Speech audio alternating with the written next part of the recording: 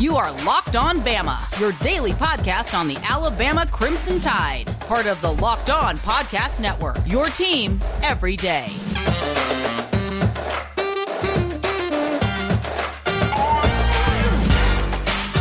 Hey, everybody. Welcome back into Locked On Bama. Luke Robinson, that's me. Jimmy Stein, that's him. Jimmy, how are you today?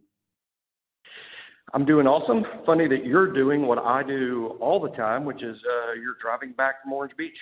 Man, I do that a lot. I'm driving back from Orange Beach, and I'm about to go through the world's biggest racket where they have a toll to get into Orange Beach and a toll to get out of Orange Beach.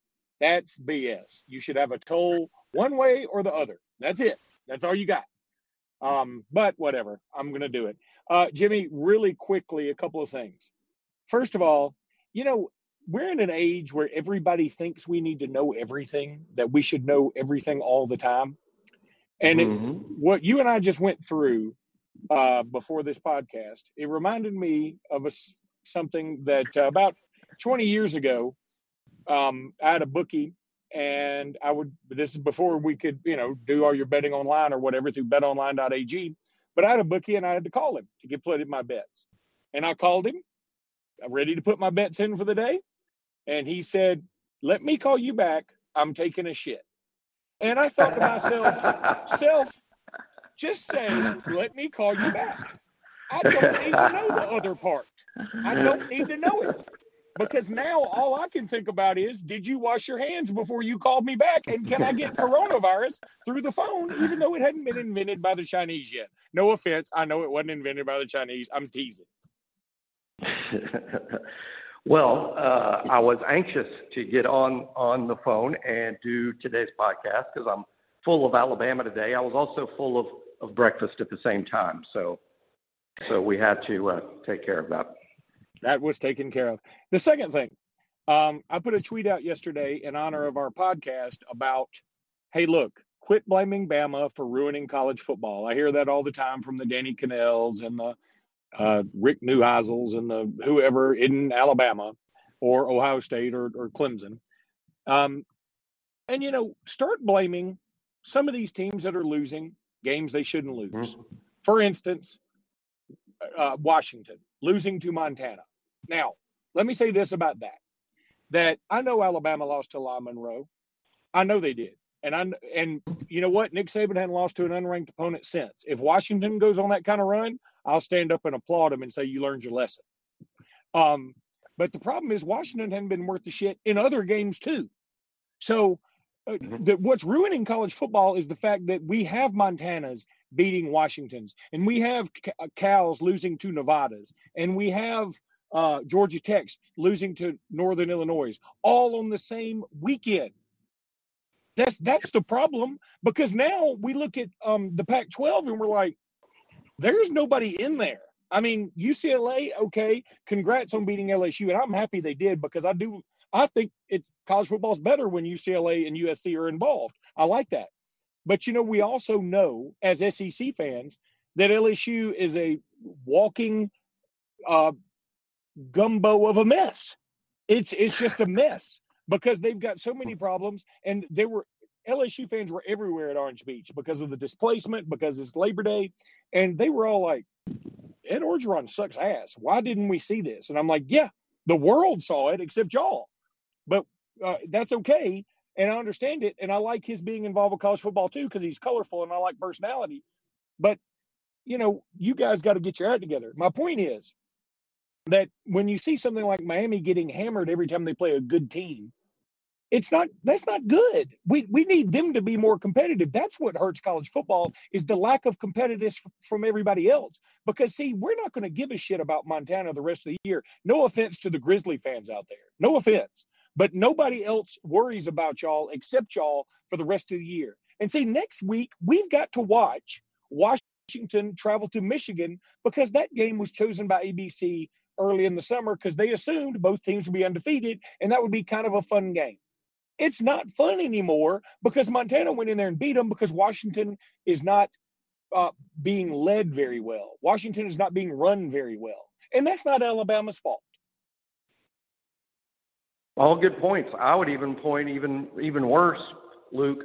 all these programs that are losing like that. I mean, how much money, just to pick on Washington while we're at it, how much money does Washington spend annually on their football program? Probably $60 million, $70 million a year. I mean, all the others, we can't keep up with Alabama.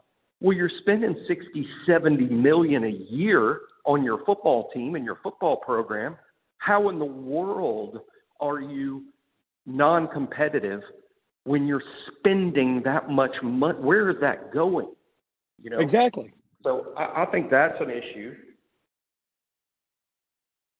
I also think scheduling. I think I know these aren't teams that compete with Alabama, but like Vanderbilt, and I've never, ever, ever understood their scheduling, never. Vanderbilt plays a non-conference game this weekend after losing to East Tennessee. They're going to Colorado State. Why? That's a loss. It was a loss even if Vandy was better than they are.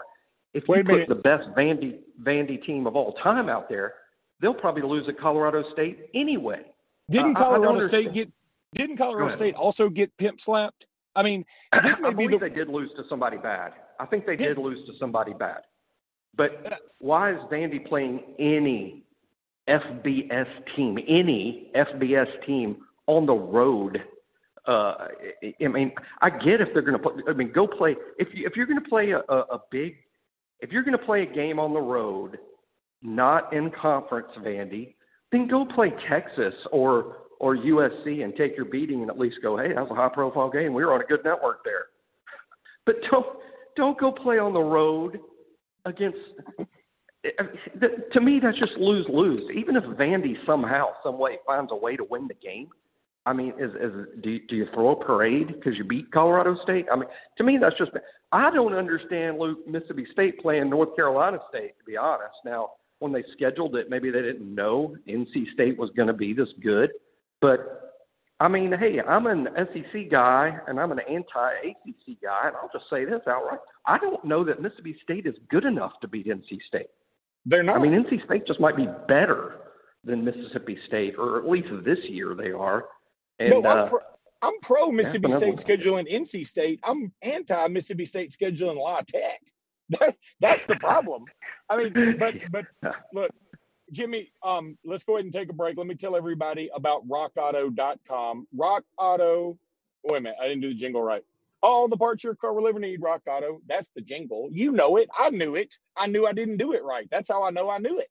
But go to rockauto.com. They got the best parts, the best service, the best website, the best prices. That's the key. If you need a part for that Dodge Charger, you're about to get the new Alabama recruit, well, go to rockauto.com. They will hook you up. If you need a part, I think even for that scooter you're going to get for the next Cam Newton, okay, go to rockauto.com. They can help you with everything over at rockauto.com. Website easy to navigate. Prices are unbeatable. Literally unbeatable at rockauto.com. You will love this place. Be sure to put in, you heard about them from the Locked On Bama podcast, rockauto.com. Also, betonline.ag. Betonline.ag, I talked about a bookie earlier. See, you don't want to call your bookie and have him tell you nasty stuff. So deal with betonline.ag and you ain't got to call his ass. So you just go to betonline.ag, put your bet in, and you're done with it. And you can bet on whatever you want to. You can bet on college football. You can bet on college football futures, Heisman futures. You can bet on pro football. You can bet on pro football futures. You can bet on Major League Baseball, NBA futures, reality TV. If you know which of the skanks from the latest Housewives will be the skankiest of the skanky, then, go put your best bet on that.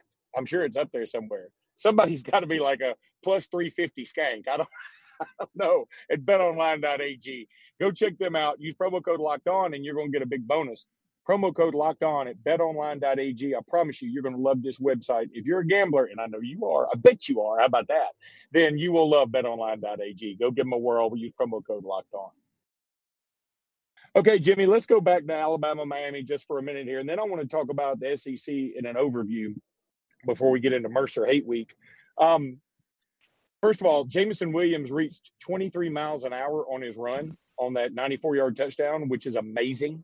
Amazing. Literally speeding in some zones. He can't run in a school zone. That's incredible. But you know what people aren't talking about enough? I mean, we are talking about Jameson Williams' speed enough. That's plenty. That's getting plenty of play. We're not talking about the perfect product placement. Shout out to Unofficial UA Coaches, who, by the way, I love having those guys back. Follow them on Twitter. Unofficial UA Coaches, they do a great game breakdown, and it's hilarious every time on YouTube. But they talked about perfect product placement from Bryce Young to Jameson Williams, hit him dead in stride. Let me tell you how hard it is to hit somebody that fast in stride. It's hard.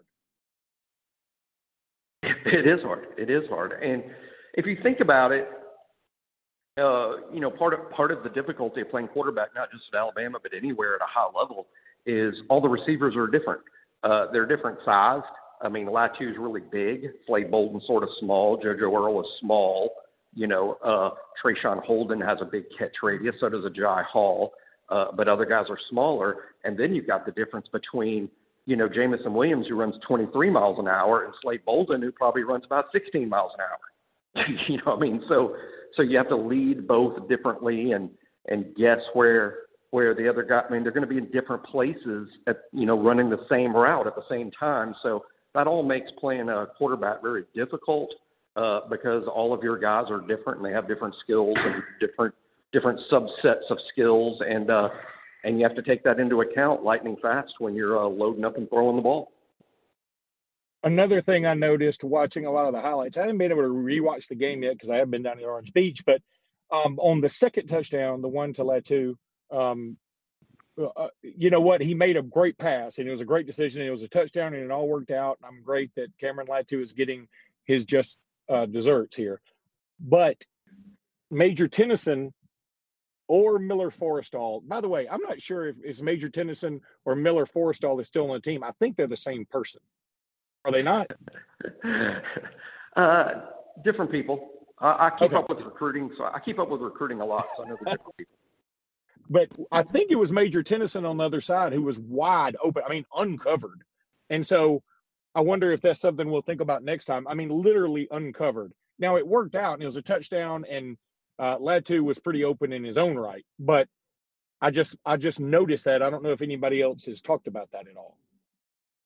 It's the second time I've heard that, but I did not rewind and watch that play yet, specifically over again. But hey, it worked out, and sometimes there's a progression. And if Latu is read number one and he's open enough, then do it.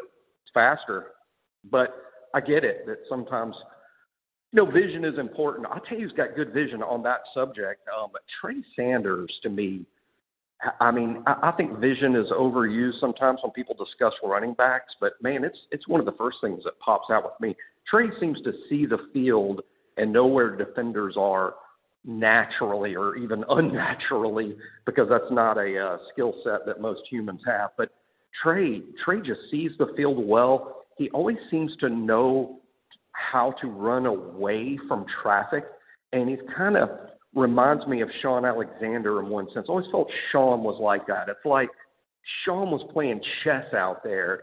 He was never going to wow anybody with his physical skill, but he always seems to know the quickest route to daylight, and he would take that every time.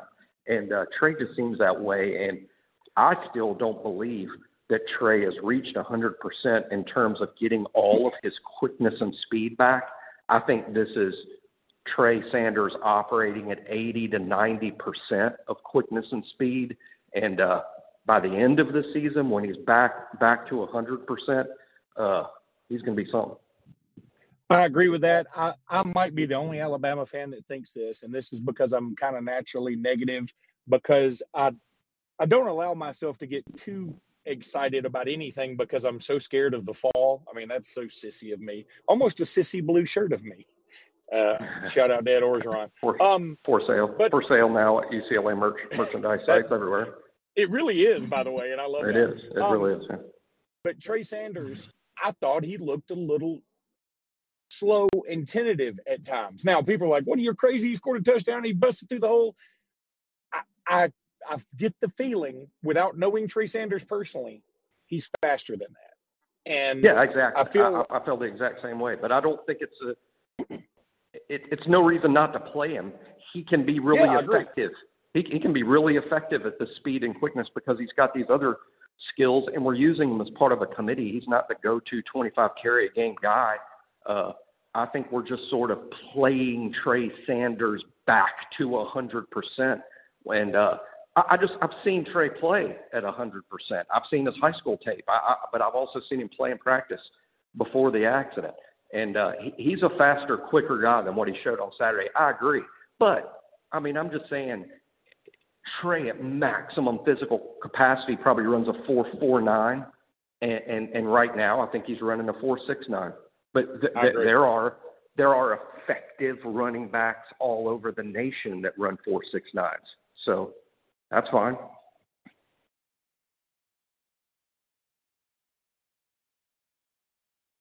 Jimmy, are you still there? Yeah, I'm there. I was waiting for you to talk. Okay, sorry. All right, hang on. I'll cut this out. Hang on. I'll pause. Yeah. All right, Jimmy, let's take another break. When we come back, I want to take a march around the SEC. Okay, so Jimmy, we talked about UCLA, LSU for just a minute. Man, I'm going to tell you, if I did talk to some LSU fans down here, and I also overheard some down here, which I learned more from overhearing than I did talking to. One set of LSU fans was like, I'm more worried about Ole Miss than Alabama because Ole Miss will just score as much as they want on us. And I'm like, did you watch us? I mean, y'all hate us so much that you can't even give us credit when y'all are terrible, and we were far and away the best team on TV this past week. I mean, but whatever. I'm shocked at the terrible play by Derek Stingley Jr. I mean, he just looked awful. Just looked terrible.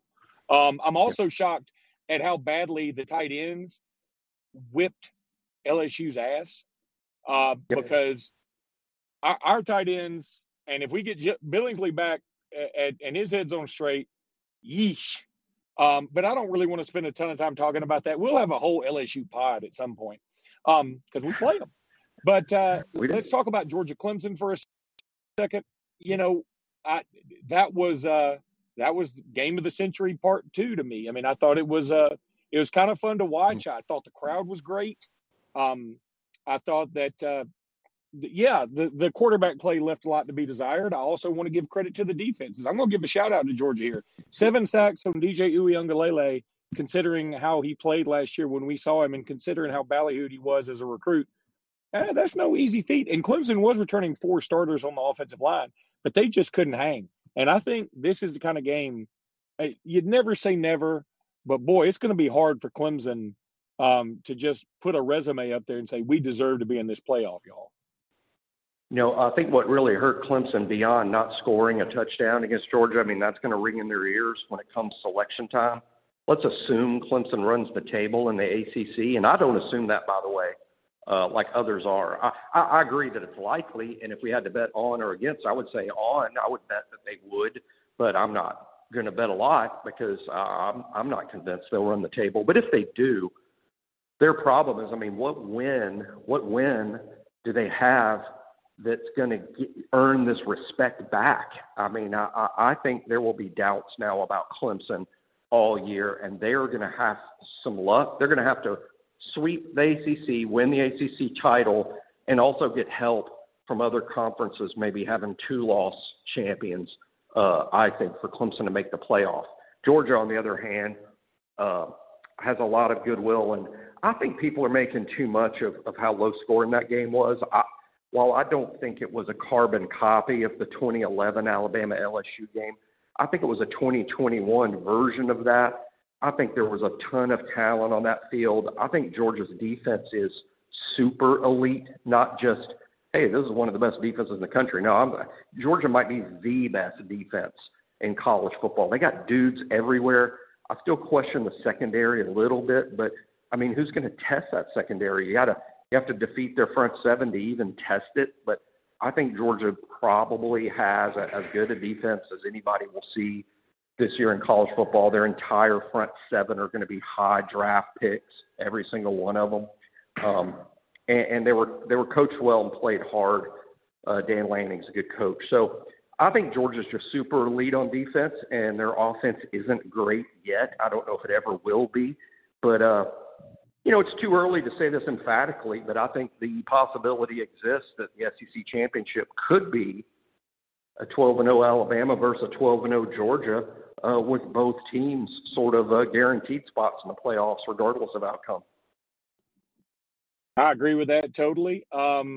Let's move on. A&M, I mean, they kind of sleptwalked, and Haynes King threw 3 interceptions against Kent State, Nick Saban's alma mater, by the way. So that's interesting. I don't read a ton into that. Auburn versus Akron. Jimmy, I'm going to be honest. I'm noted Auburn hater Luke Robinson. For any Auburn fan listening, y'all know that. I try to be as fair as I can be generally. I can't be fair by nature because I'm an Alabama fan. I totally admit that. I am shocked at the happiness, downright giddiness coming from the Auburn fan base about this win. Akron is literally number 128 or 127 in terms of teams out of 130. They're awful. They're god awful. They have no business playing D1 football. And Auburn beat them the way they should. And I get the giddiness in the sense that, hey, Gus Malzahn didn't do this all the time. Although I take exception to that. I remember Gus Malzahn beating Arkansas 55-3 or whatever the hell it was. I mean, he beat SEC teams like that sometimes.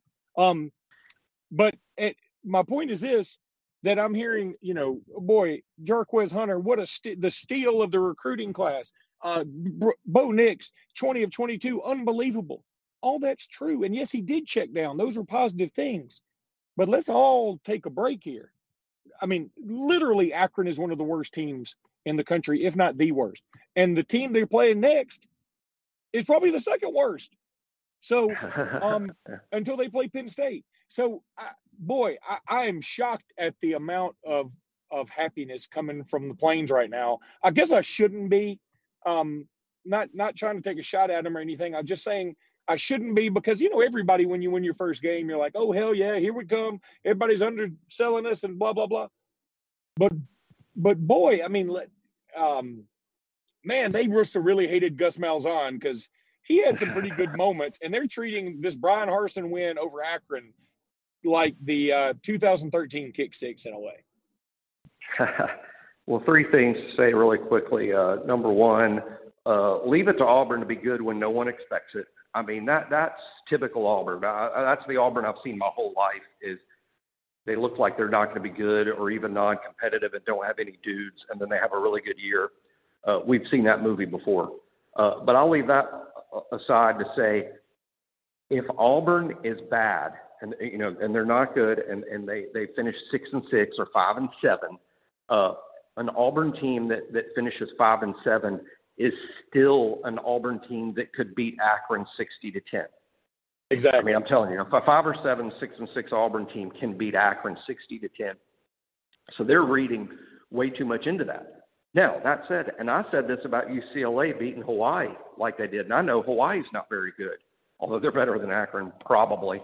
I said this about UCLA beating Hawaii, the same thing, which is this. If you're saying their win over Hawaii doesn't mean anything, just keep in mind, if UCLA is good, they would look exactly like they did against Hawaii. I mean, if UCLA is good, that's what it would look like against Hawaii. And now UCLA proved they are good. They are good. Auburn, if they are good, beats Akron 60-10. And they did. So maybe they are. Maybe they are. I won't believe it until I see them not necessarily beat Penn State, because I think that's a tall order for Auburn or for any SEC team that's not Alabama or Georgia, beating Penn State on the road. But if they're very competitive and push Penn State, I'll be impressed. Then I'll start to be impressed. What they did this past weekend doesn't impress me. What they do against Alabama State won't impress me. The Penn State game is the barometer. And, again, they don't have to beat them to impress me. I think a close game, something like 24-17, and I'll be like, wow, Auburn's better than I thought. Okay, and I'm right there with you. I am right there with you. And again, it's part of me is like, look, you're being too hard on them. I mean, everybody's happy after that first win. Doesn't make a shit who you play, and that's kind of true. But the other side of me, I mean, if you check out an Auburn message board, if you check out Auburn Twitter, there are some folks saying this is the best I've seen Auburn look in a decade. And I'm like, you're out of your mind. Those are Gus haters. Those are Gus haters. That's saying they're ripping Gus when they say stuff like that. They're forgetting how good they were at times under Gus. Really good. Who beat Boise, by the way. Yeah.